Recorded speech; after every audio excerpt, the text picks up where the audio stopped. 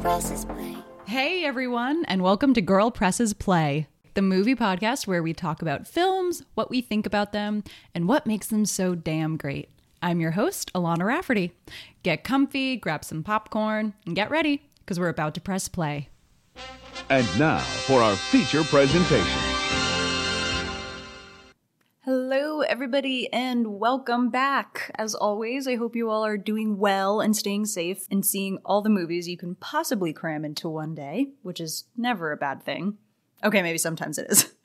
So, the most important holiday in my family and in my personal life is Halloween. Thanksgiving comes in like a very close second, but Halloween was always the big kahuna. We start planning our decorations and our costumes and our themes as early as humanly possible. It was just, what we loved, and it's what I grew up loving as a kid.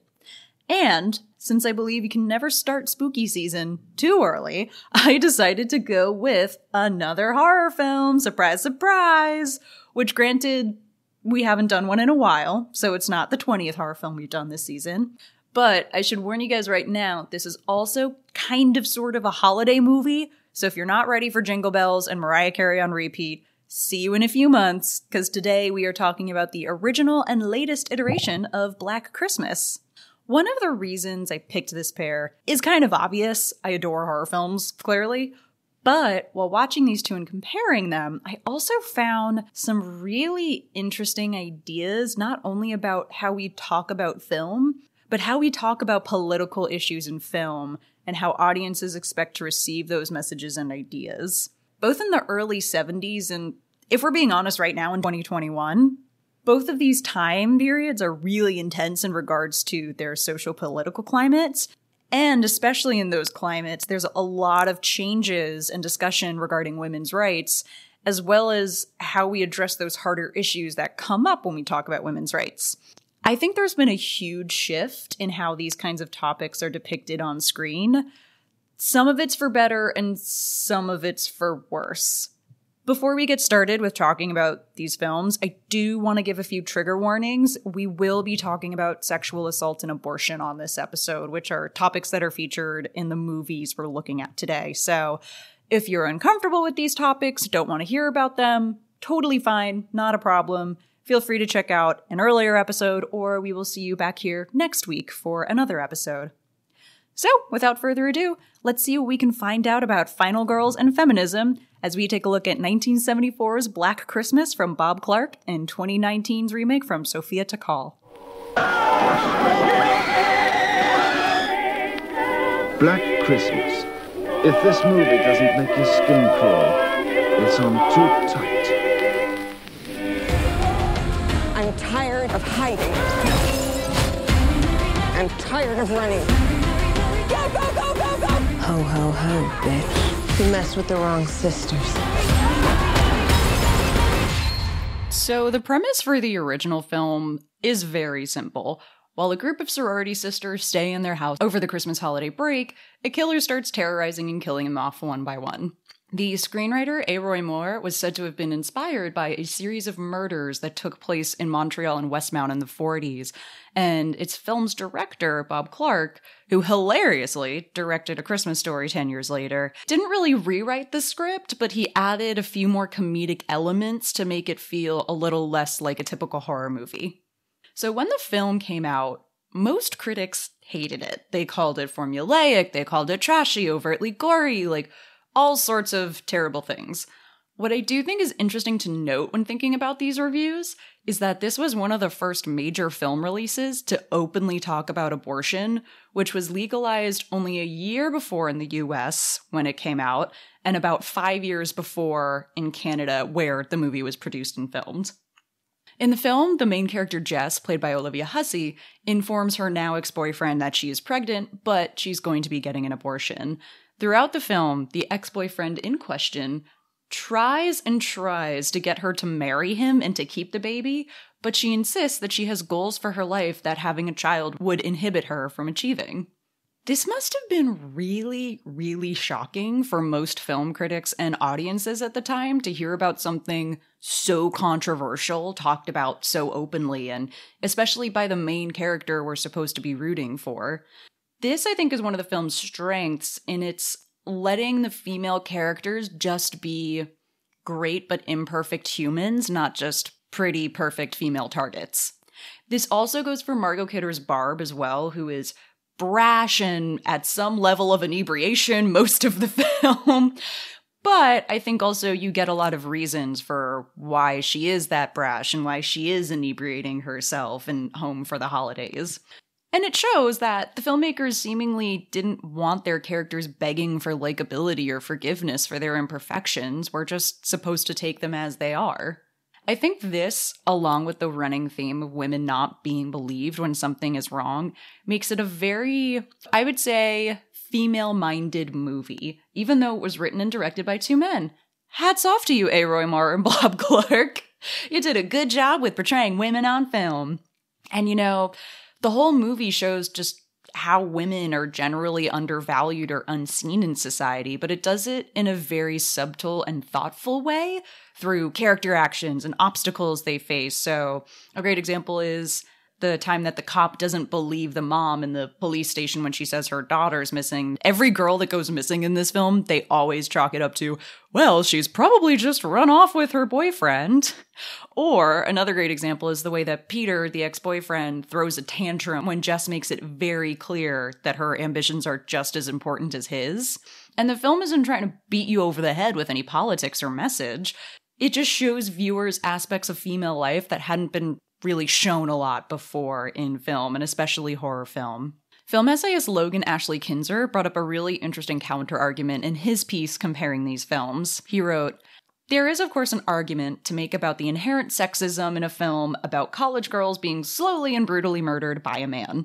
And there's no denying that the horror genre is often inherently sexist.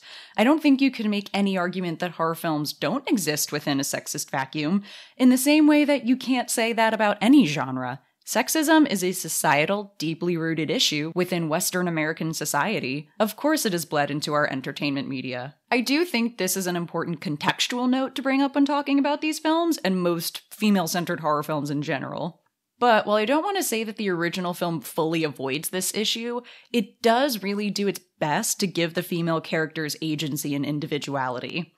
Thankfully, though, this film has been reviewed and revisited by film critics and audiences and given its rightful due and given its rightful analysis and has now become a cult hit. It is also largely credited for inspiring the OG slasher film Halloween, which came out just 4 years after this film. I remember meeting Steve Martin for this picture, Roxanne, a long time ago, and he said, "You were in one of my favorite films of all time." And I said, "Oh, Romeo and Juliet?" And he said, "No, Black Christmas. I loved it. Saw it 27 times. I may be speaking for myself when I say that I had high hopes for the most recent remake of Black Christmas. It had a female indie director attached to it. It was produced by Blumhouse, who also made Get Out, which has become the gold standard for modern horror films. What I'm about to mention seems to be a recurring theme on this show as well as this season, but from my research, the production of this film was very, very, very rushed, as in written, cast and crewed up, film edited, and released within a year. For any non-film folks who aren't familiar with filmmaking timelines, that's like attempting to run a marathon in an hour and a half. With that being said, this movie did everything the original film didn't do, and not in a good way at all. While the original film subtly dove into various feminist issues and also presented just a really fun slasher flick at the same time, this film focused on feminism first, storytelling later. Ironically, this is most likely a product of the time we're in thanks to the Blumhouse's groundbreaking film Get Out, where now every horror film basically needs to have some sort of clear and present idea on the issues of today.